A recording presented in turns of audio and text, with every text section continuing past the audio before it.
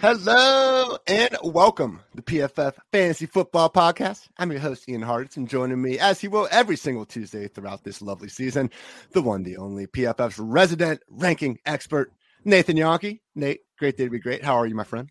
I'm doing well, just trying to keep everything that happened in all 16 games straight in my head. There was so much with all the running backs, wide receivers, and tight ends to remember, so hopefully it'll all stick there.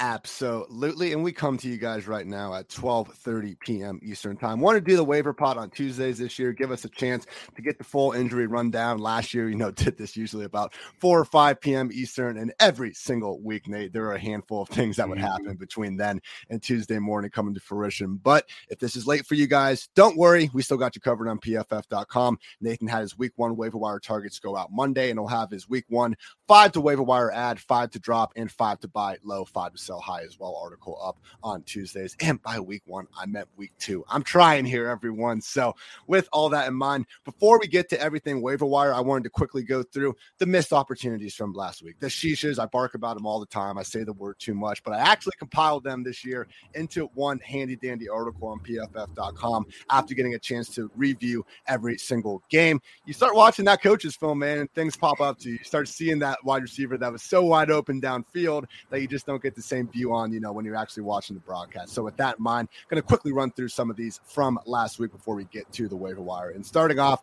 the number one sheesh of the week, just in terms of a player, had to be Jamar Chase, man. He had 4 different opportunities to score touchdowns before he finally did get one. And I understand, when you have it at the end, like he makes the one-handed catch, he scores later in the drive. Okay. Great performance. Could have been even bigger. Also, literally first play of the Dolphins game, they tried to dial up Tyreek for a long bomb. Bad snap, and then the ball got tipped out of Tua's hand, but it was a blown coverage, man. So Tyreek really almost had a 70-yard tutty first play of the season. Travis Etienne got overthrown on a wheel route, could have been a 15-yard touchdown, and then later dropped a 3-yard touchdown. Not exactly what us Etienne truthers, and by us I mean me, because Nathan's been on the right side of history so far. We're hoping to see. Denver Broncos wide receiver KJ Hamler last night got open from 25 yards out, drew the pass interference penalty. We don't get fantasy points for those, and the ball was just out of the reach of him and Albert O. Also, Amari Cooper. Don't be that guy that makes fun of Amari Cooper for only having 3 catches for 17 yards. 3 separate occasions where he looked great route running, got open. Unfortunately, a mix of defensive penalties, and Jacoby Brissett couldn't get the ball in his hands.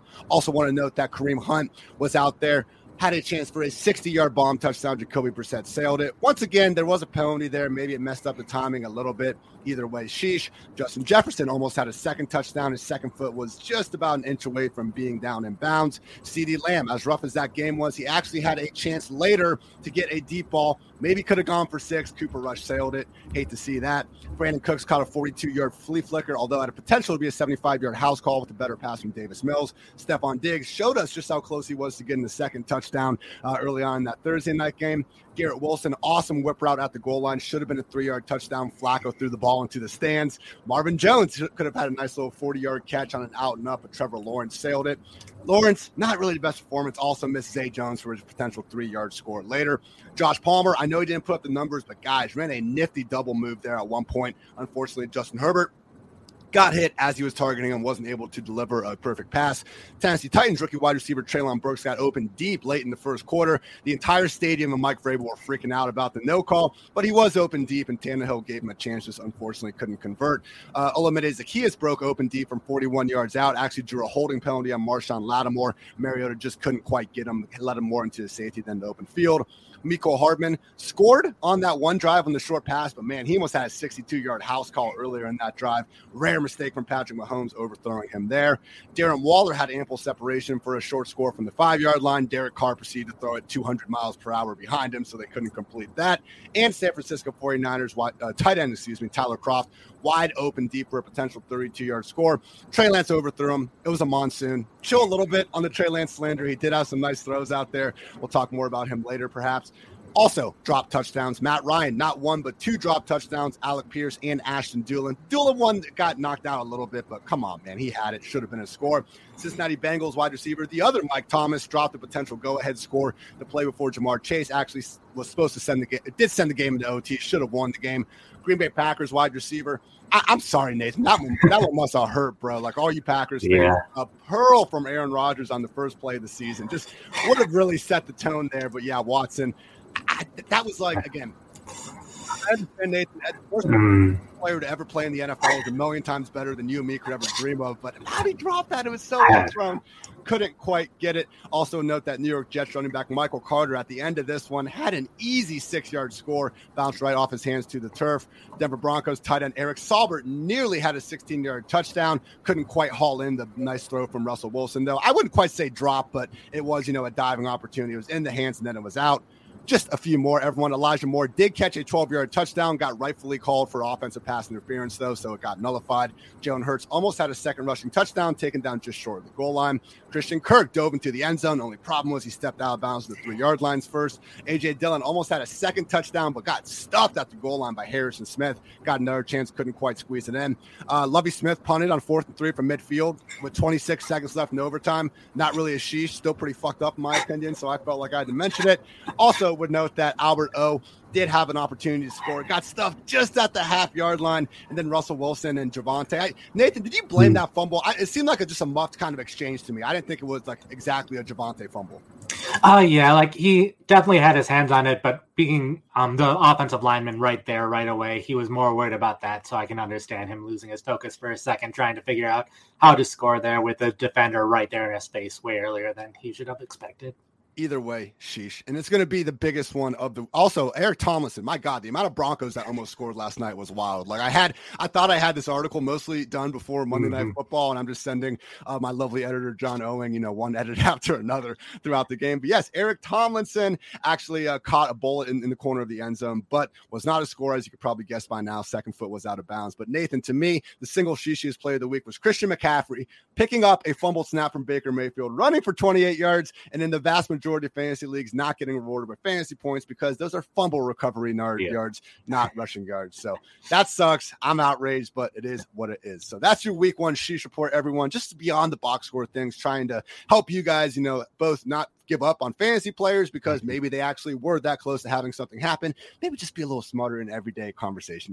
There's nothing that scares me more like talking about this sport, every single day than just making the mistake of like, oh, Amari Cooper trashed last week, when if you actually watch the games, you'll know that was not the case. So with that, week 1 officially in the rearview mirror. Let's get into week 2, Nathan. So first of all, everyone, going to go through basically all the waiver wire guys that are being discussed, but focusing first and foremost on our targets. So Nathan, it seems like this week, man, all signs are pointing towards the streamer of the week in quarterback land, Carson Wentz versus the Lions. Yeah, I really liked what I saw out of him and the offense in general in week 1. So basically my thought looking at that game was, okay, we've seen some of these guys do it before. They did it week 1. Hopefully they can start doing it again. So someone like Wentz, definitely like the matchup this week against the Lions, but someone who I wouldn't mind putting him on my bench for a while and just seeing how he does. And if he keeps doing well, then maybe start him in more games later. Last week, top 3 highest scoring quarterbacks, Patrick Mahomes, Josh Allen, and Carson Wentz, just like we all expected to happen. That was actually Carson Wentz's first 4 passing touchdown games since he injured his knee in the first place back in 2017. So can't Carson Wentz be like a feel-good story? I feel like, he had the game. We're all just ignoring it. And I've watched Carson Wentz. I fully understand that we could have the downfall coming soon. But at least in this matchup against the Lions defense, allowed the second most EPA per play last week. And I think it's 1 week. I get it that you can easily chalk that up to maybe the Eagles offense more so than the Lions defense. Still a group though. Bottom 8 secondary, bottom 8 defensive line graded by PFF going into the season. Not afraid of this matchup. And yeah, even if you don't really trust Carson Wentz, you should have seen enough to really trust Terry McLaurin, Jahan Dotson, and Curtis Samuel. And luckily that's what we're getting with Carson Wentz right now. Nathan, beyond Wentz though, if people are looking to scramble, got to fill that Dak Prescott hole now in the starting lineup. Justin Fields versus the Packers and Jameis Winston versus the Bucks. 2 other quarterbacks that you think are viable candidates on the waiver wire. Yeah, Fields, mostly from everything that we've said this offseason about his rushing ability. Obviously, week 1, the weather definitely played a factor, so he didn't have the greatest game. So it's more just keeping him because of his rushing ability, and the Packers pass rush will make Fields run plenty. And then Winston, we do have a revenge game there, but the Saints look good with their wide receivers in that first game. So I think Winston can put up numbers both against the Bucs and in general this season. They'll need to be passing the ball a ton against Tampa Bay, so lots of volume to be had there. You had me at revenge game. Yeah, watching Jameis, man, push that ball downfield. I know we'll talk about Jarvis Landry a little bit more, but really was the tale of two halves between those guys. So in regards to Fields, like it was such just like backyard football out there, man. The throwback touchdown he had to Pettis, Montgomery had a nice play where Fields was like about to get sacked and he just kind of like underhanded the ball off. Like, Nathan, this did come in a game where, as you mentioned, that Justin Fields was missing two of his potential top three wide receivers. I mean, it's going to be something if Fields manages to lead this Bears offense to even average, man, because again, you just look at the pieces around him. So I want to be clear, Bears fans, I hear you. Awesome week one.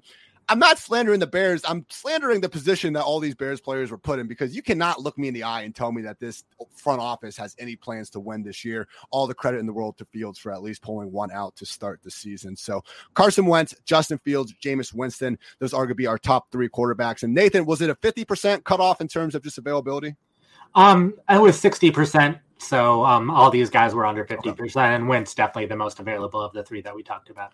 Awesome. And are you at all interested in Cooper Rush filling in for Dak Prescott? He was good last year against the Vikings, but as we saw, even before the Dak injury, this is a very different looking Cowboys offense than what we saw last year. Yeah, the offensive line has fallen apart. So many injuries on the line, plus the guys that left in free agency, all the wide receivers that are currently injured. So obviously, if you're in a super flex league, then all quarterbacks who are starting should probably be on a roster. But in single quarterback leagues, I'm probably not touching him. Shout out ZT in the comments. Hey, guys, drop whatever waiver questions, whatever you got throughout the show in the comments. Going live with these throughout the year. Here to help you. The PFF Fantasy Football Podcast is for the people, of course. But ZT bringing us right into the running back discussion of Jeff Wilson being a viable replacement for Elijah Mitchell. Nate, I'm not a big victory lap guy because I know how many damn times I have been wrong, how many times I'm going to be wrong. Let's just, watch the film and get better, move on to next week anyway.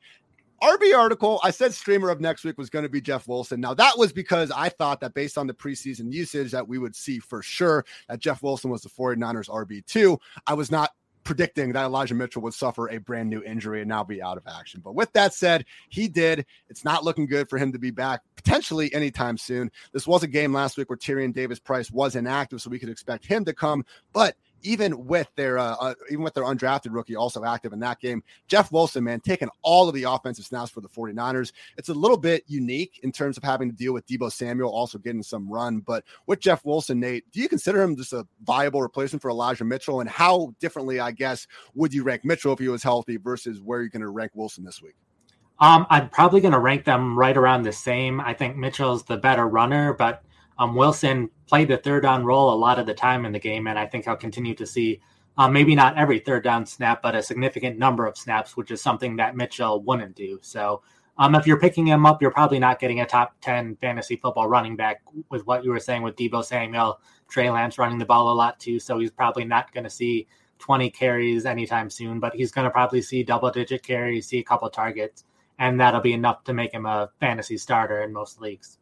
Literally week 2, and we already got to deal with all this Kyle Shanahan bullshit going on, man. Did not take very long in this year. I know we didn't see Wilson in 2021 because he was coming back from that really bad injury. I mean, he was on IR, I think, until week 8 or 9, and even once he was out there, the Shanahan just didn't show much of a willingness to get him out there on the field. Down the stretch of 2020, though, Nate, with Shanahan still calling the plays and running the offense, we really did see Wilson emerge as almost like a league-winning level asset. And to your point, he has seemed to have more of that three-down role that Mitchell usually hasn't quite been able to get during his start. So Jeff Wilson only owned in 3.5% of these leagues. In terms of fab amount, Nate, again, considering Mitchell's injury, do you have thoughts here on this, 30, 40%? We're not completely blowing the bank here. Yeah, not blowing the bank because I don't think he has that high enough upside as some of these other running backs who are backups who, if the starter goes down, you'll definitely want to get. So not blowing it there. But probably I'd be fine 20% if you are in need of a running back. If you are solid at running back, then I probably wouldn't do that much for him, though. Latest update from Elijah Mitchell is him being, in fact, put on injured reserve with that knee injury. So expected to miss 8 weeks. Go get Jeff Wilson. And that's that I mentioned before, guys. RB1 finish, RB5 finish, RB7 finish, and RB10 finish back in 2020. 4 separate weeks as a top 10 running back in a 49ers offense that, for 3 of those didn't have Jimmy Garoppolo. I think even maybe 4 of those games. So Jeff Wilson, we still got Trey Lance, we still got Deebo, but don't be afraid to trust in Jeff. Really, though, Nate, and I know I appreciate you, ZT. I was bringing up Jeff Wilson because he was the guy, but the number one waiver wire ad at running back this week, it's got to be Darrell Henderson. Fun Sunday. I enjoyed the Geno Smith experience on Monday night. Let's not forget, though, the sadness that had to, sadly go to every single Cam Akers fantasy manager out there on Thursday night. Now, we aren't completely convinced that this is going to just be the Darrell Henderson show each and every week. I do think it could be more so of a committee moving forward, but either way, Nate, it's impossible to call Darrell Henderson anything other than Sean McVay's lead back at this moment in time. Oh, yeah, he was definitely the lead back. He's someone that, like, each year he's had an excellent start to the year, and then injuries take their toll sometime in the season, and Henderson isn't able to recover. So, like you said, I don't trust Henderson to be the lead guy for the entire season, but definitely trust him in the short term.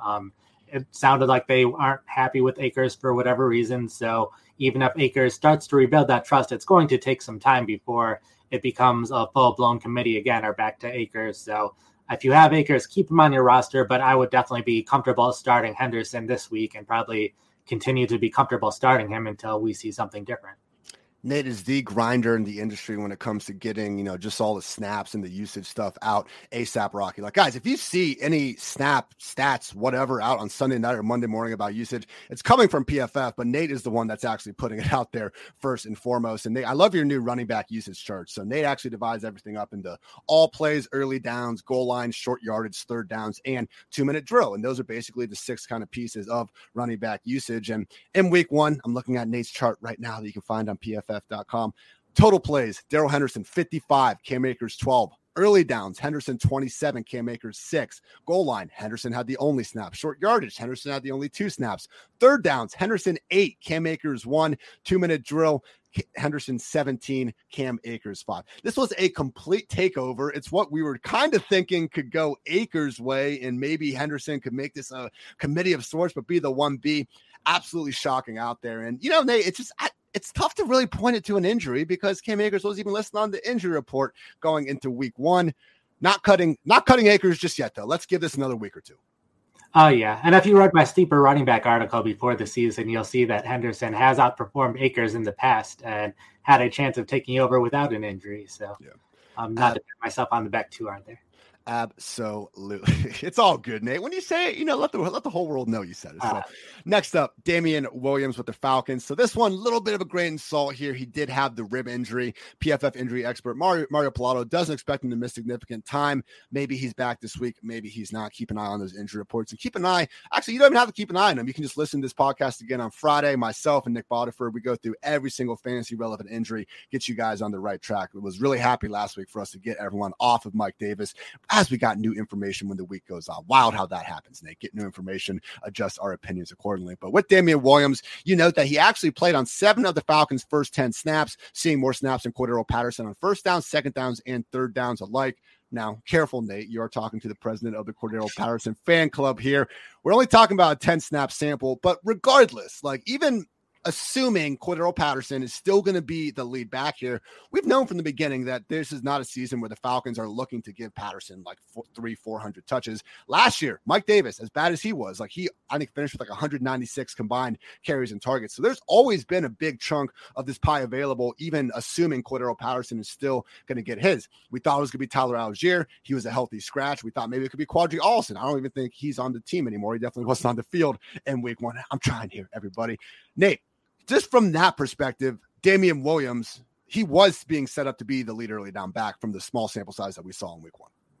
Yeah, the Falcons are a team that have no problem rotating their running backs in and out, but Damian Williams did look like he would be the primary rushing back and Patterson more the receiving back. And that's what it looked like at the start of the game, and then obviously everything changed after the first 5 minutes. So I think Williams will definitely probably see double-digit carries as long as he's healthy enough for week 2 and going forward.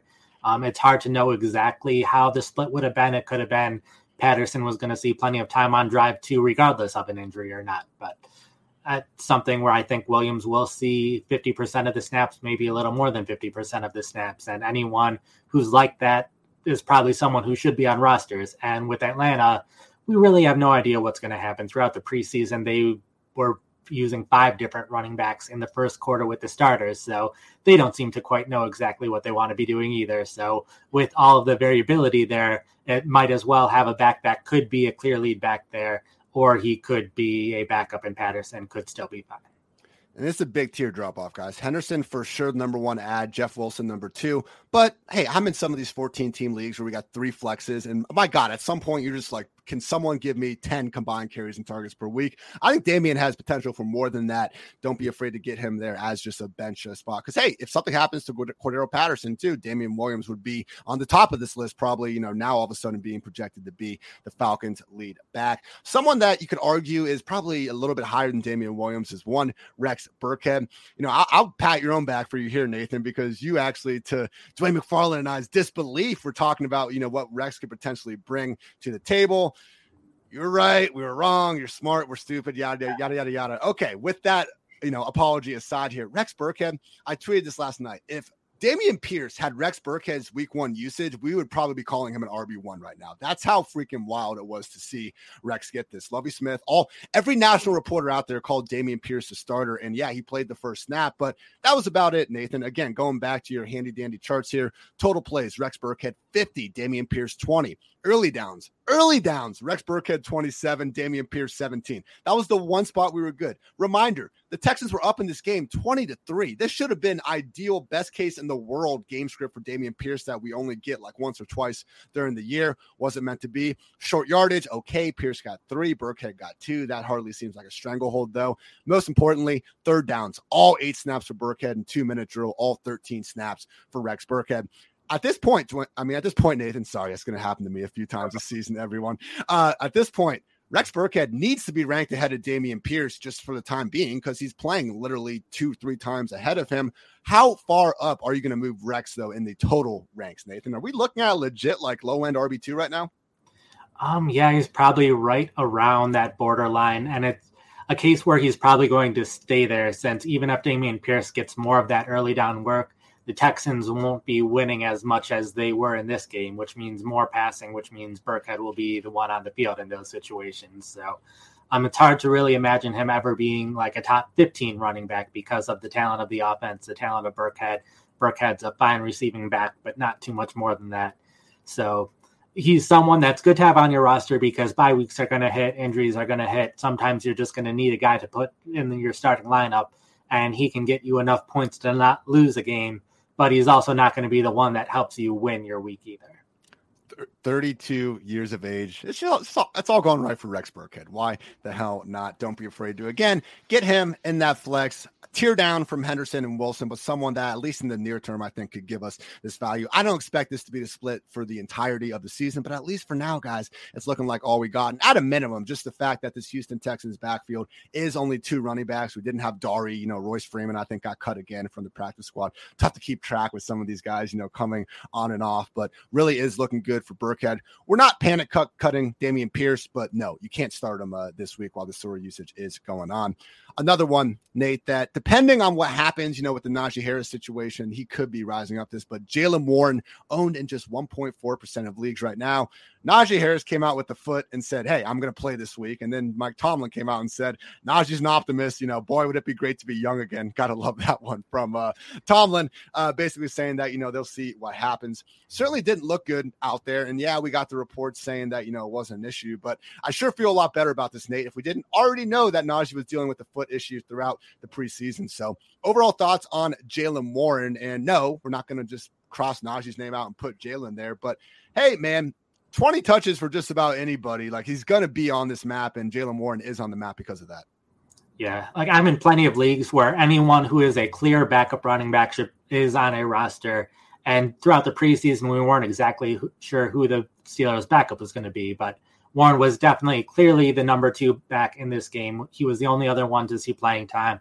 All of the snaps in overtime once Harris was out. So from that perspective alone, he should be on rosters in a number of leagues. But then when you take into account the injury, and this is something that based on our injury expert, Mario, he's someone who could continue to deal with an injury throughout the season. It could be a lingering issue. So just for the fact that there's a chance that Warren could be the guy in some games throughout the season, that definitely helps his value throughout the year as well. Three more quick hitters that we're not against, but maybe people that we're not necessarily also expecting to slide into the starting lineup in the same way of a Henderson, Wilson, maybe even a Warren, depending on the Najee Harris information. But Khalil Herbert owned in 25.5% of leagues, Kenneth Gainwell 29.1%, and Jamal Williams 35.9%. What was kind of just, you don't have to talk about all three of them necessarily, Nathan, because I think Herbert's usage was pretty much what we thought, and he performed better than David Montgomery. So maybe he can take over down the road. Still a plenty viable handcuff option. Jamal Williams, similar thing. Like we saw him get those goal line carries, and that's why we've been hyping him up throughout the offseason. Kenneth Gainwell seemed to be the guy where, based on what we were expecting, his usage was a little bit better. Yeah, since we were a little bit concerned about Boston Scott in one of the preseason games, Scott was the first guy that came in and took an entire drive to himself before Gainwell saw any snaps. So there was a little bit of concern there, but Gainwell was clearly the number two guy. Miles Sanders isn't the best running back in the world, so ideally Gainwell can earn more playing time as the season goes on. And similar thing with Herbert, just ideally he starts playing a little bit more, and with all three of these guys, they're very clear handcuffs where if the top guy goes down, they would definitely be weekly starters. And Jamal Williams could have borderline number two value if Detroit continues to use both of these guys significantly and make them the top two priorities basically in the offense. Jamal Williams this year's James Conner, everyone. It's happening. I'm speaking into existence. We'll see what week 2 has in store. But yes, with Gainwell, 7 of the backfield's 8 2-minute drill snaps, 6 of the team's 10 third down snaps. Situation where if we do see the Eagles in more of a shootout, or God forbid they fall behind in a game, could mean a lot more Kenneth Gainwell in a hurry. So this offense was throwing the ball a lot more than anticipated. That's what happens when you get, AJB out there as the wide receiver one. Isaiah Pacheco, Kenyon Drake, Dontrell Hilliard, not really chasing any of this, Nate. Now, the Dontrell Hilliard thing, he is a viable handcuff to Derrick Henry, but even then, it's more so, I think, in like his best case scenario would be like kind of the Nyheim Hines role that we're hoping for, where he'd be catching hopefully 5 balls a week and maybe getting 10 to 12 carries. I still think Hassan Haskins would probably be stealing a lot of the early down work. It's what happened to Hilliard last year, splitting stuff with Deontay Foreman. So in terms of standalone value, though, Pacheco, Kenyon Drake, Dontrell Hilliard, we're not interested. Yeah, just maybe Drake for specifically this week if J.K. Dobbins isn't back, but besides that, no. All right, everyone, just to quickly recap that running back room. Number 1 out of the week, go get Darrell Henderson. Number 2, Jeff Wilson with Elijah Mitchell out of the picture. You said Jaylen Warren, number 3, Nate, over I think I moved up Williams to number 3. I rearranged the article a little bit yesterday once we started getting more of the injury news out. I'm going to go teardrop off. Nate has Damian Williams, number 3. I'd probably go Jaylen Warren. It's close. It's just one of those things that we'll see. Rex Burkhead firmly in that mix as well. Khalil Herbert, Kenneth Gainwell, Jamal Williams, also not bad guys to have out there. We are chilling on Isaiah Pacheco, Kenyon Drake, and Dontrell Hilliard. Before we get going, the wide receiver, just answering a few of you lovely listeners' questions. All right, let's not get a ton of start sits, guys, but I'll do 1 or 2. David Montgomery or Cordero Patterson. If there's no Damian Williams, Nate, I feel like then we could probably trust CPAT. If there is, though, David Montgomery probably still should get the nod. Like David Montgomery, I feel like has the workload that hopefully CPAT gets every week. Yeah, David Montgomery, and I don't even remember who they're playing week 2 at this point, but David Montgomery in general. It's Tuesday. We'll get there by Wednesday. Don't worry. Jeff Wilson, reliable replacement for Elijah Mitchell. Absolutely. That's what the workload we're expecting. As Nate said, a situation where we're really probably not going to be ranking them all that different in terms of if Mitchell was healthy and now with Mitchell out, how we feel about Wilson. Curtis Samuel, Jarvis Landry, or Robbie Anderson. That's a freaking tough one. We'll get there shortly. Yeah, stay tuned. Eric Hill, wondering if he should sell Hunt high. I don't know, man. He's just a consistent low-end RB2. The guy's a great player. The Browns need him to be great. Dearness Johnson was a healthy scratch in week 1, so they really are moving forward with just Chubb, just Hunt. I've said from the beginning, I think Hunt has more handcuff value if Chubb goes down than Chubb does if Hunt goes down, because they have shown that they're not going to give Chubb the pass down roles. Like, you tell me if Chubb gets hurt, they're going to take Hunt off the field on pass downs all of a sudden for Dearness Johnson. Doesn't make sense to me. It's possible. We can't always assume rational coaching, but no, I think we're thrilled with Kareem Hunt. He's someone that you can consistently flex in pretty much any single league. And again, truly has what the kids would call league winning upside, just one injury away. Any Packers receivers worth a stash? More on that in just a minute. Are we dropping Isaiah McKenzie? No, he's still a starting slot receiver in the Bills offense. I understand, we didn't have as big of an advantage over Jamison Crowder as maybe we were expecting. But once again, him and Crowder, like, they're guys that you don't feel like you don't want to kill yourself necessarily if you're in a 12-team, 14-team league and they're in the flex. And they are just one injury away to anybody in that offense from being much higher in the weekly ranks. Yeah, please don't panic drop CeeDee Lamb. I hope that's a joke. Come on, guys. I'm not going to be ranking him in the top 6 next week, but I'm also not freaking targets. Yeah, come on, guys. Robbie Anderson, reliable or simply big play dependent? More on that in just a second. And yeah, everyone, again, appreciate all you YouTubers, and we will be live each and every year, so keep the questions flowing. But let's get now over to the wide receiver room. Number one, Nate, at least, guy in the already owned the most amount of leagues is going to be Jarvis Landry at 58.2%. Interesting usage out of him. Someone that, going back to the Miami days, I mean, that average target depth used to be, running back-esque at times. Downfield, though, basically won the game for the Saints with that, contested catch there at the end, just getting hyped. Perennial beater of ADP. Where do you anticipate kind of ranking Jarvis week to week moving forward? We did see Michael Thomas's snaps limited a little bit. I think Olave will be more involved in future weeks, but at a minimum, Landry sure looks like he's ingrained in 3 wide receiver sets with Jameis Winston. And as we've seen, Jameis knows a thing or two about enabling some fantasy relevant wide receivers. Yeah, the Saints are a team that, you'll see them rotate 3 or 4 guys out on a bunch of plays, but whenever it was a pass play, it was very clear who the 5 guys on the field were consistently. So even though we expect some of these other Saints wide receivers to maybe see more targets as the season goes on, I don't see Landry's snaps disappearing or routes run disappearing at all. So I think he'll definitely be on the field all the time when they're running pass plays. So that's definitely a big plus for him. He just has a long history of seeing a ton of targets, making a ton of catches. Maybe not a ton of huge plays, but especially in PPR leagues, that just points after points after points. So I can see him continuing to do that. Maybe a little matchup dependent, so maybe not happy starting him every single week, but definitely someone that happy to put him on my roster and depending on the matchup, putting him in my starting lineup. Jarvis, still 29 years young at the moment. Hey, it's okay for some of these elderly players to put up some numbers. Saints just so happen to have 2 of them at wide receiver right now. Again, what a performance from one Michael Thomas. Jahan Dotson, available in 56.7% of leagues. Curtis Samuel, big day. Terry McLaurin caught a touchdown and also looked, shifty as hell in his other catch. But Jahan Dotson, 2 touchdowns. Route running looked on point. And Nate, really all offseason, the Jahan Dotson conversation has come down to just, he's a first-round pick. Why the top 16 pick? Why was a top 16 pick going just rounds after the other guys? Seems like it was Carson Wentz slander, but as we saw, Carson can actually put up some decent numbers. Overall thoughts on Jahan Dotson and just how ready is he to be an every down starter? Definitely excited for him. He's someone where when Washington picked him, I thought they'd just put him in the slot and leave him there, which isn't always the greatest spot for fantasy wide receiver. But week 1 of the preseason, he was the starter already. Washington used all their starters and he was ahead of everyone else. He was on the outside. So from that point, I was pretty excited to see what he could do. Obviously thought there'd be some limitations to the offense, but they looked good week 1. So he might not see enough targets every single week, but definitely excited to add him on my roster. Maybe not put him in the starting lineup, but like plenty of these other rookie wide receivers, just have him on the roster and see what he does. And maybe by week 3, 4, or 5, he becomes a consistent starter for you. Couple more wide receivers you can feel good about this week. Jacoby Myers available in 68.9% of leagues, as Nate mentions in his lovely week 1 waiver wire targets article. Ran a route on 31 of the Patriots' 33 pass plays and was one of Nate's aforementioned sleepers alongside Darrell Henderson.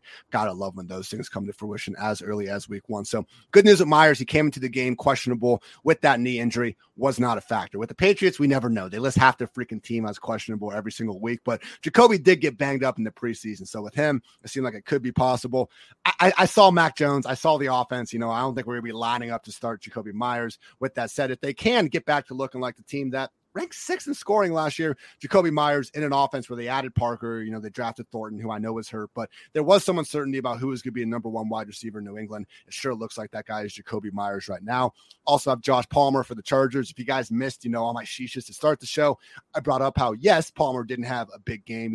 Justin Herbert just going all socialist and all of us, and no one had more than 4 targets on the entire Chargers offense. Like, it was just crazy. That's why no one truly boomed in that one. But Palmer, man, ran this nasty just double move on the outside, beat his man bad. Herbert saw it. He went to throw. He got hit when he threw, so it wasn't a touchdown. But we did see last season 2 starts, without Keenan Allen or Mike Williams. Josh Palmer was the one that really got elevated up into, 2 wide receiver sets and just being the top guy. And Nate, as we saw last week, Josh Palmer, even if this injury didn't happen, he'd probably be pretty high on this list because he really relegated Jalen Guyton to the true number 4 wide receiver. In the past, they've largely just rotated. Yeah, it was clear before the Allen injury. He was the clear number 3. And then once Allen got hurt, and it does sound like he's not going to play, they're playing Thursday Night Football, so a short week there, and they don't want to get Allen re-injured. So once that happened, Palmer started playing every single snap in 2 wide receiver sets as well. So definitely a clear starter, not exactly seeing Keenan Allen's exact role, but an every down wide receiver in one of the best offenses in the league. So definitely worth having him on your roster. Julio Jones still somehow available in 43% of leagues. Chris Godwin expecting to miss some time with a hamstring injury now. Russell Gage did play, was listed as questionable with Godwin now. The picture, though, Julio should be in 3 wide receiver sets. And even when Godwin was playing early, man, it just looked like they really had a plan for Julio, getting him the rush attempts, throwing to him deep downfield. Had the Rappaport tweet, the next day, just showing that the on-field speed was actually faster than anything he had posted in quite some time. So he looked the part as well. Like any of you that watched that Sunday night game, Julio looked like Julio, and it was great to see. Out of these 5-6 guys, I think we mentioned, we'll throw Robbie Anderson in there. We're talking about him too.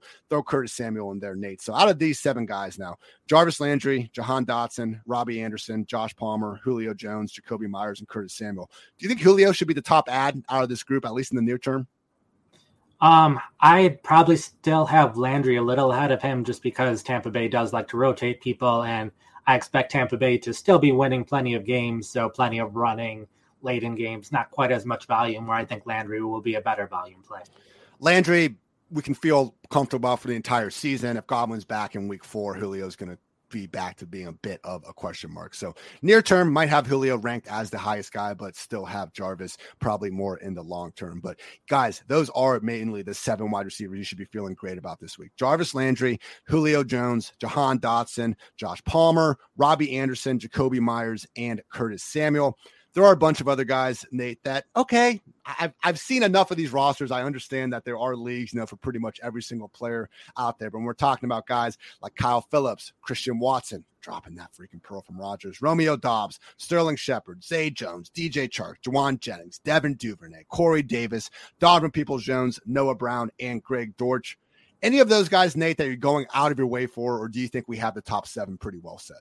I think the first 3 are good, especially since a lot of the guys that we've talked about already, they're available in plenty of leagues, but I know a lot of our listeners are in leagues that are a little bit deeper, longer benches, more teams in the league, so harder to find some of these waiver wire targets, where those 3, especially Kyle Phillips and Christian Watson, probably a little bit more available, and the rookie wide receivers who saw a lot of playing time in week 1. So those guys always good to take a risk on and just see what happens. That's a good point. I mean, as much as we mock the whole, Justin Jefferson was listed as the wide receiver 3, he really was being used that way until week 3 of his rookie season. And then he went nuclear and he was grading all over the place. And now he's just Justin Jefferson, Kyle Phillips, Christian Watson, Romeo Doubs, deeper dart throws out there for you. Not going to be chasing the Sterling Shepard, Zay Jones, Chark, Juwan Jennings, Devin Duvernay, Corey Davis, Donovan Peoples-Jones, Noah Brown, and Greg Dortch for a variety of reasons that, again, you can go find in Nate's wonderful waiver wire article. So quickly at wide receiver, Jarvis Landry, our top ad of the week, because he just looks like he has the potential to consistently be in that wide receiver 3 conversation for the rest of the season. Julio Jones right now is looking great. Just realize once Chris Godwin is back, this could still be a situation where his routes aren't exactly quite as high as we want. Jahan Dotson. Would you say Dotson or Josh Palmer, Nate, and Robbie Anderson? Out of those 3, who do you kind of favor? I prefer probably Dotson if you're willing to just take a chance on someone and leave them on your bench for a while. If you need a starter, specifically this week, it's Palmer. Yep. If you need a starter more long-term, probably Anderson, since he'll continue to see targets throughout the season. So, yeah, Julio and Palmer, very much more so this week, we're higher on them. Longer term, we still have a few more questions. Robbie Anderson, Jahan Dotson, Jacoby Myers, and Curtis Samuel, also viable ads off the waiver wires. So, getting just to a few more questions before we get on some quick tight end chatter. What are we doing with New England? You have Ramondre Stevenson. I'm sorry, Fuel. That sucks, man. We didn't talk about this. I talked about it on the Sunday night pod with Dwayne, but yeah, Nate, it's a 3 running back committee. Ramondre Stevenson played a third amount of snaps. He was a third most productive pass catcher in New England. So I wouldn't cut him. I would not feel good about starting him right now. I will be answering the majority of start sit questions with the other guy if it is close at all. Drop Robert Woods for Darrell Henderson. I would. You in agreement with that, Nathan? Oh, yeah. Depends on your roster, of course. But if you need a running back, Henderson's definitely great to have. Let's see. Deontay Johnson or Brandon Cooks. That's a toss-up. I lean Cooks. Any feel on that one, Nate? I lean Johnson more long-term, but I also, this is a week 2 question. I don't remember who's playing this week, so it depends on that. But they are very close together. We will get to that. Talked about Isaiah McKenzie. Would you drop Isaiah McKenzie, Nate, for guys like Jarvis Landry, Josh Palmer, Julio Jones? I think that's fair. I just wouldn't drop him for the Curtis Samuels probably of the world, or especially some of those other guys. Okay, cool. Yeah, go ahead. I said I agree with you there. I love when you agree with me, Nate. Makes life so much easier. And Joey wants to know if he wants to drop Devontae Smith for Curtis Samuel. No, Devontae actually ran more routes than A.J. Brown in that one.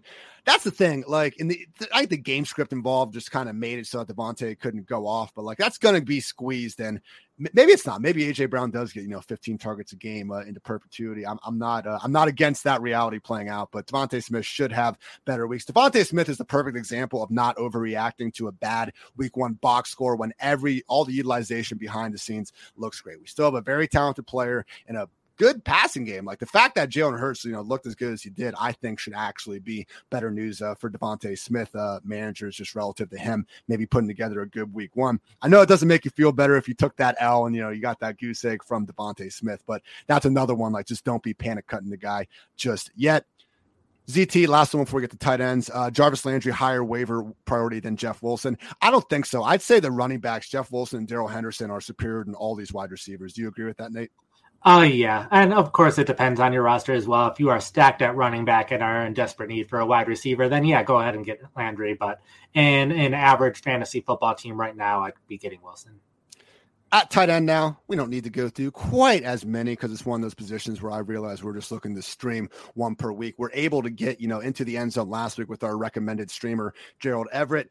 Didn't actually have the best usage, though, and I recommended Everett because Donald Parham was out with that hamstring injury, but the Chargers actually went ahead and used Trey McKitty on a bunch of these snaps and routes as well. So I think Everett will lead this group in targets and overall, pass game production. Unfortunately, though, if he's not going to be getting that, 70, 80% route run rate, which now he's, getting close to that. But when Donald Parham comes back, it's going to be a lot more iffy. Everett's just not someone that I feel quite as good about moving forward. Logan Thomas, we need to still kind of see his snaps get back to normal. They're easing him in coming off of the ACL. Makes sense, but they have John Bates there. And just, it's a different Washington offense now. When he was going off in past years, it was Terry McLaurin and nobody else. Obviously, they now have a little bit more firepower to work with. So not loving Logan Thomas in the near term. David Njoku, someone that we've just all been waiting for to go the hell off. Well, Harrison Bryant is still going to be annoyingly involved in with Jacoby Brissett under center. I am just cooling off on David Njoku a little bit. Taysom Hill doing his thing out there, 82, I think it was 92 yards. Dude going off freaking on those direct snaps, much to the, tears and cries of fantasy managers. But Nate, you're actually a much bigger fan of Juwan Johnson. And even though he didn't put together the big week 1, he was the most used Saints tight end. Now, just 1 week, maybe they are going to keep doing this Taysom Hill thing and ramping up his inline play. But the Juwan Johnson, just beyond the box score numbers, really a lot better than, everyone I just talked about in terms of Everett and Njoku, and even guys like O.J. Howard, who please don't chase those O.J. Howard touchdowns. Fair play to O.J. Howard, but all that tells me is that Brevin Jordan is not going to be a thing. Juwan Johnson, Nate, in deeper leagues, he's free, and he might actually be able to give us something down the road. Yeah, he was running roughly the same amount of routes as all of their wide receivers were running. He was right there with them, so he was always on the field in passing situations. Taysom Hill, basically all of his production as a runner, so Hill isn't really that much of a threat to Johnson's production. So we're talking about a lot of guys, a lot of tight ends who aren't on the field as much as we would like to see in passing situations, but he is on the field in a team that likes to pass and definitely could have some red zone production throughout the year as well. So deeper leagues, definitely happy to pick him up. And in some of the lighter leagues, if you only have 1 tight end on the roster, probably don't need him. But if you have a question at tight end and need a second guy, he's someone I'd at least consider. YouTube banner switch. It's the sleeper of the day, powered by Sleeper. That was hot. All right, Tyler Higbee is going to be our recommended tight end stream of the week. Still available in 50.2, or he's owned in 50.2% of the leagues. You guys get it. Tied for the league lead in targets among tight ends with 9.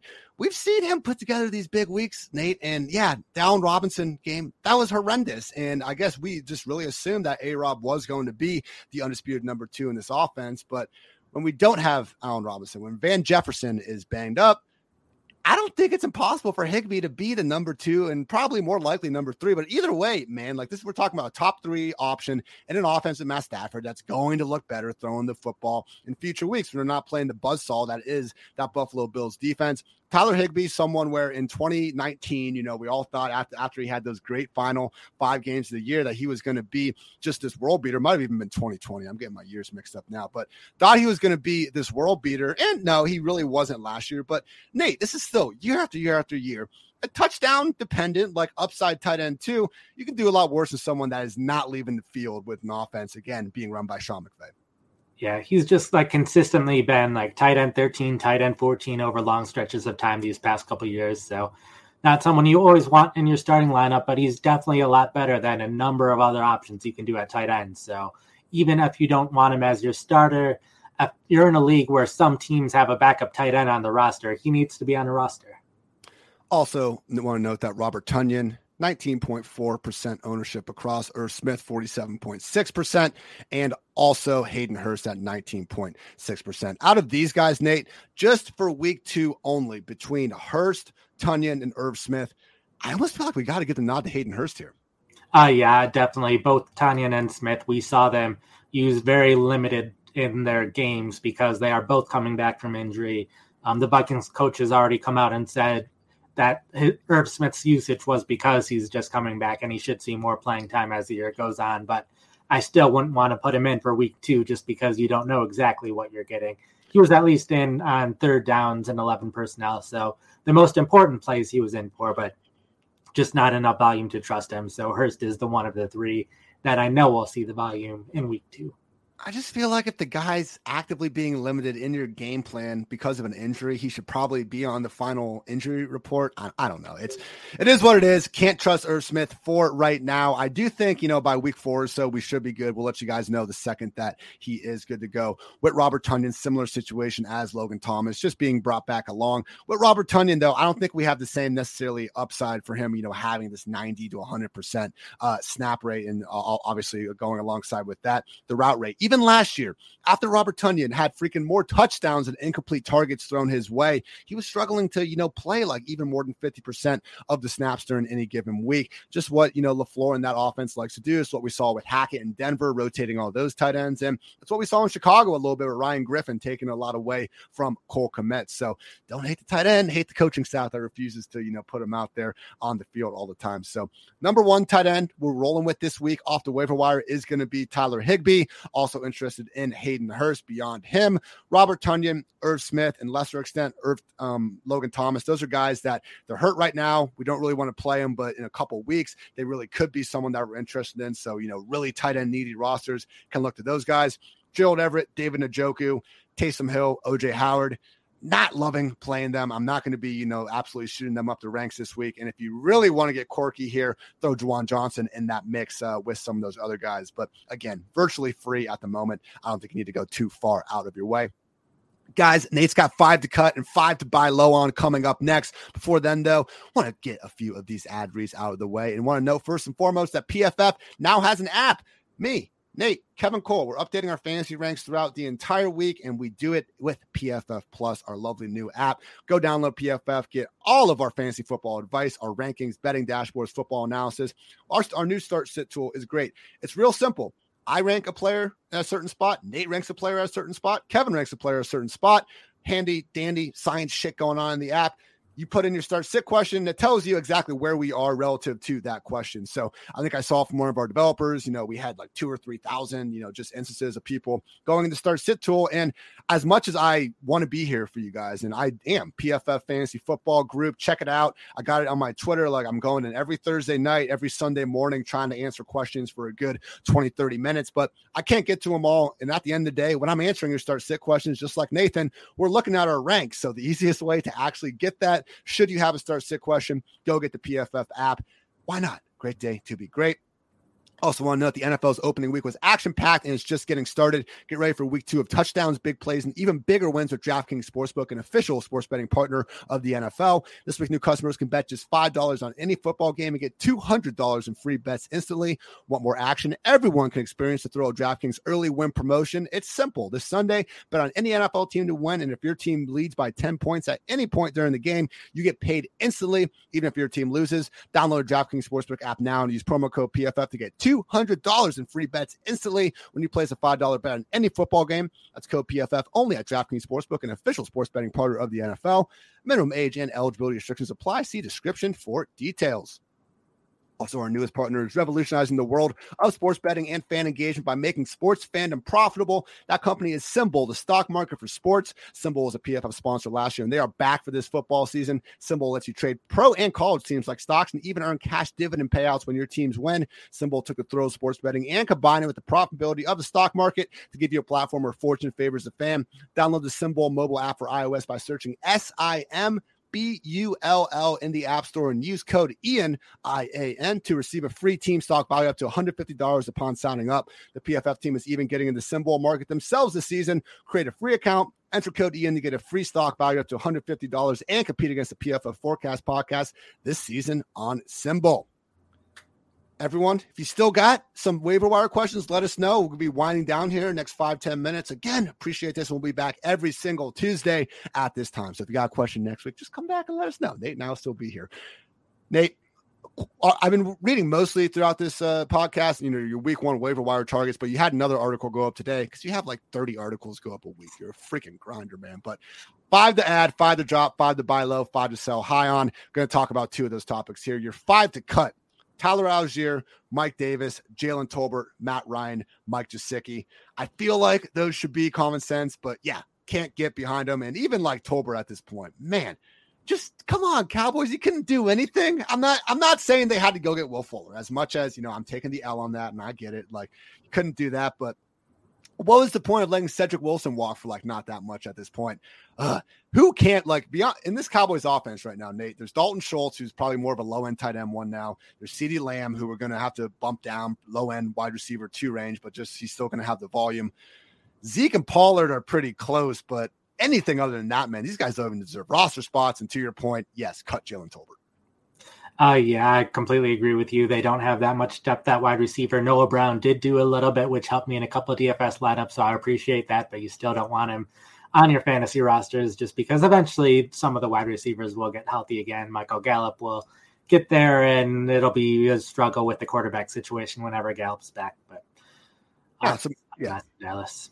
Now some guys to buy low on. Alvin Kamara didn't have the great week 1, but again, looking at some of Nate's handy dandy running back usage charts, you can see that he still really was the feature back throughout the game. Little fluky with Mark Ingram being, more so involved, but I think this was just a game where, Kamara didn't have a great game. He's not going to be able to have 17 of them throughout the season. The man is not a god as much as we might want him to be when we use a first round pick on the guy. So don't be afraid to get Alvin Kamara. The real interesting one for me, Nate, because people still understand it's Alvin Kamara, but Chase Edmonds is someone that does not have Alvin Kamara's, reputation attached to him, just years and years of high-end fantasy production. And, talking to Dwayne Sunday night, I called Edmonds' usage Eckler-esque, and it really was, man. Maybe not week 1 Eckler-esque. That was a little bit unfortunate. Sorry, bro. But looking at week 1, man, Chase Edmonds had 35 of the 60 running back snaps for the Dolphins, had 24 early down snaps. Raheem Mostert had 16. Just getting Edmonds the lead on early downs was huge because then he predictably dominated third downs and obvious pass first situations. So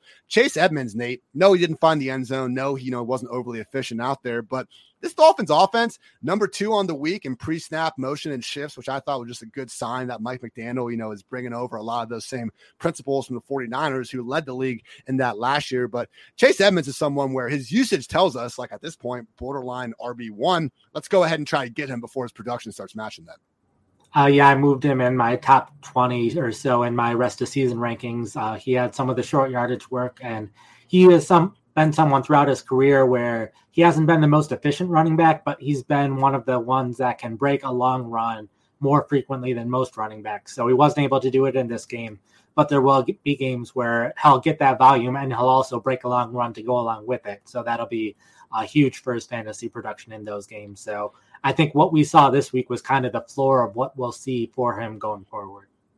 2 wide receivers you're down to buy low on: DJ Moore and Adam Thielen, both running a route on 100% of their team's respective dropbacks. Now Robbie went off for the Panthers and Justin Jefferson went off for the Vikings. But no, this is another situation, Nate, where we're not panicking over the box score when all the underlying usage still tells us that these are guys that's going to be tough to have ranked outside the top 24, maybe top 30 in Thielen's case throughout the season. Exactly. And in Carolina, they really didn't run that many plays in that game, weren't doing much in terms of time of possession either. So I expect them to be running a lot more plays. Moore was second in targets. I expect him to be first in targets, but they were very clearly trying to get the ball to their top 3 players. And they had the 2 deep passes, one for 75 yards, one to Ian Thomas for 50 yards. So Moore will be getting those deep plays more often than not in the future. So he'll have much bigger games than he had this week.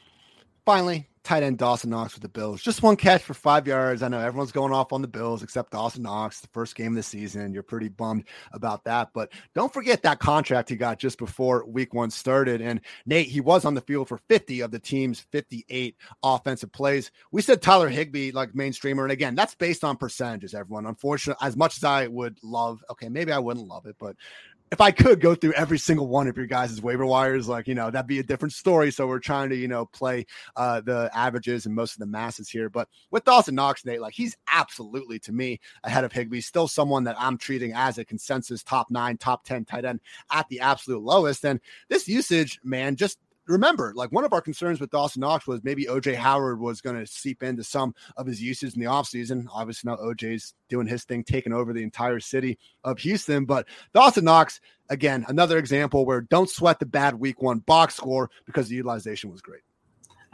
He last year was top 20 in targets, but number 1 in touchdowns. We know he's going to be a low volume, high touchdown tight end. And this was just one of the games where he didn't score the touchdown. The other 3 wide receivers all got their touchdowns. So that'll change who else getting touchdowns each week. And they did leave him in to run or pass block a bit more frequently than they typically do. Rams, great pass rush. So kind of understandable in that matchup, but I don't think he'll be staying into block as much in future weeks, which will lead to more routes and more targets and more yards and hopefully a touchdown. Couple questions before we get out of here from Joe Saviano. Thoughts on Evan Ingram? Nate, you dropping Evan Ingram for Gerald Everett? That's pretty close to me. I'd probably still stick it out with the guy catching passes from Herbert. I think I agree with you. Just because of the offense is better, higher chances of scoring a touchdown. Dropping Amari Cooper for Curtis Samuel or Robbie Anderson? No, I'm not going that far. Again, if you didn't watch the game, this was kind of one of the earlier things I was saying, but Cooper legit could have, I don't want to say he could have had 3 touchdowns because that's just part of the Jacoby Brissett experience. We can't exactly expect pinpoint passing throughout the day, but he looked awesome. If you guys thought the Cowboys traded him because of a complete fall off in his ability to separate and just be a pristine route runner, no, that is still very much there. So for me, Samuel and Robbie, they're guys that probably aren't going to be really cracking even the top 48 just yet. They're kind of boomer bust wide receiver 5 types, which is good. That's a lot higher than they were being drafted to be. That's why they are still recommended ads. But Cooper, even if he's not, the wide receiver 1, wide receiver 2 that we've been, flirting with over the years, I still think he can, emerge as worst case, a low end wide receiver 3, either way, ahead of those guys. Nate, would you cut Dameon Pierce for James Robinson? That's a juicy one. I think so, since I think I have a hard time seeing Pierce having, I could see him having the early down role, but in Houston, that's still a ton of passing where I don't think Pierce will see the field this season since they haven't tried him in the preseason, didn't use him there at all in week 1. And I don't see they like Rex Burkhead too much, where Robinson, it's a 2-player time split, but I think Robinson will still be seeing plenty of time. And I think Jacksonville's offense will be better this year, which will mean more chances for touchdowns for Robinson. Robinson, already owned in a lot of leagues, but where would you rank Robinson, Nate, if he is on the waiver wire versus Henderson and Wilson? I think I'd still leave Henderson at the top, but I think I'd put Robinson above Wilson. That's what I'm thinking. As much as Wilson is the RB in San Fran, like Debo is too, and we have Trey Lance doing that thing. So it is more of a committee than just the RB1. James Robinson, if he's there, only running back we take ahead of him is Darrell Henderson. Josh Palmer versus Jalen Warren. Do somewhat needs RBs. I want hero RB. If you want hero RB, man, this is your chance. Go get Jalen Warren. Could legit give you a start. When Mike Tomlin tells us like to chill out on Najee, like my opinion on that, even if Najee's could be listed as questionable, as things stand right now, not having seen practice participation, it seems like Najee's going to need to do a lot this week in order to be able to suit up Sunday. Mike Tomlin seems to understand that. Is Gus Edwards a sneaky IR stash until he returns? Yeah, I mean, especially if you just don't have anyone in your IR spot at the moment. So that's a sharp move right there. Don't be afraid, just briefly cut a defense, get Gus, put him in the IR, and then sign that group or sign another streamer that you're planning on getting anyway. Cortland Sutton dropped. No, come on, guys. We're not dropping Cortland Sutton. Stop it, Washington. You asked a really good question before, man. Now you're saying dropping Cortland Sutton. Get out of here. And from J Buck, benching Elijah Moore for Curtis Samuel. No, not quite. Elijah Moore had a touchdown, just got nullified with a very fair push off, but still very much look good. Joe Flacco throwing like 59 passes out there. Eli's going to have better games out there. Garrett Wilson looked pretty good too, just in his few reps. Unfortunately, too much Braxton Berrios to truly get behind there, but still pretty good. All right, everyone, quickly wrapping things up for a final time. Top quarterback ad of the week is going to be Carson Wentz for us. He's got a great matchup coming up against the Lions. Also can consider Justin Fields and Jameis Winston. At running back, Darrell Henderson, the number one waiver wire ad of the week, and that also applies to any other position. If you can go get Darrell Henderson, go get Darrell Henderson. If James Robinson is available, just because we mentioned him, he'd be after Henderson. If he's not, we're looking at Jeff Wilson. After them, tier drop-off, but Damian Williams, Jalen Warren, and Rex Burkhead, all very viable. Khalil Herbert, Kenneth Gainwell, Jamal Williams, also not bad guys to add. We are not worrying about Isaiah Pacheco, Kenyon Drake, or Dontrell Hilliard. At wide receiver, Jarvis Landry, we believe, gives us the best season-long stretch, albeit Josh Palmer, Julio Jones, they do have the potential for if you just need a guy for week 2, they could actually be your better picks. Lesser extents, Jahan Dotson, Robbie Anderson, Curtis Samuel, and Jacoby Myers, all good guys to help fortify that bench. Kyle Phillips, Christian Watson, Romeo Doubs. If you want to bet on the rookie for a couple weeks and just see that role expand, that's okay. Don't go super far out of your way for those guys, but those are the more distant waiver wire ads. Not too worried about Sterling Shepard, Zay Jones, DJ Chark, Juwan Jennings, Devin Duvernay, Corey Davis, DPJ, Noah Brown, or Greg Dortch. And at tight end, Tyler Higbee, our number one streamer of the week. If someone, God, man, imagine being in a league where someone drops Dawson Knox. Go get that guy and then go make fun of the owner if that happens. But if you're in a normal league, Tyler Higbee could be your guy. Robert Tonyan, Hayden Hurst, Irv Smith, Logan Thomas, other potential ads. We didn't love the uses from Gerald Everett, David Njoku. Still guys that, I'm not saying you can't ever start, but they are going to be at least outside the top 12 this week. Jawan Johnson, nice late addition, and do not go chasing those OJ Howard touchdowns. Great stuff, Nate. Again, we'll be back each and every Tuesday throughout the season breaking this down. Anything else you want to get off your chest, my friend? I don't think so. Just go to PFF, and we have everything that you'll need for the rest of the week as well. Start Sit. I know you'll have the podcast coming up too with Start Sit. So once you get your waiver wire ads, we will get you all the way ready for week 2, which looks like it'll be another great week of NFL football.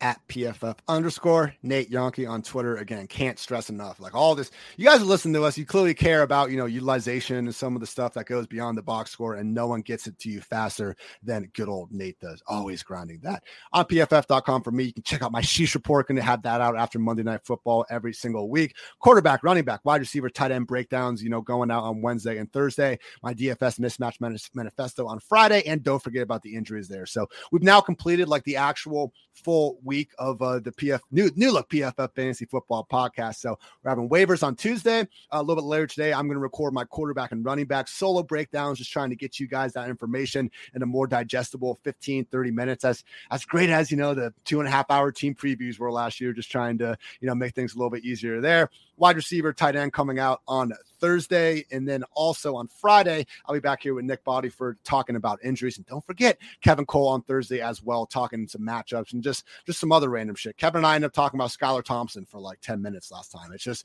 what happens when you get Kevin Cole on the squad. Sunday night, back here with Dwayne McFarland reviewing every game that just went down. So truly, thank you all for tuning in. We'll see you again next week. It's always a great day to be great. Until next time, take care, everybody.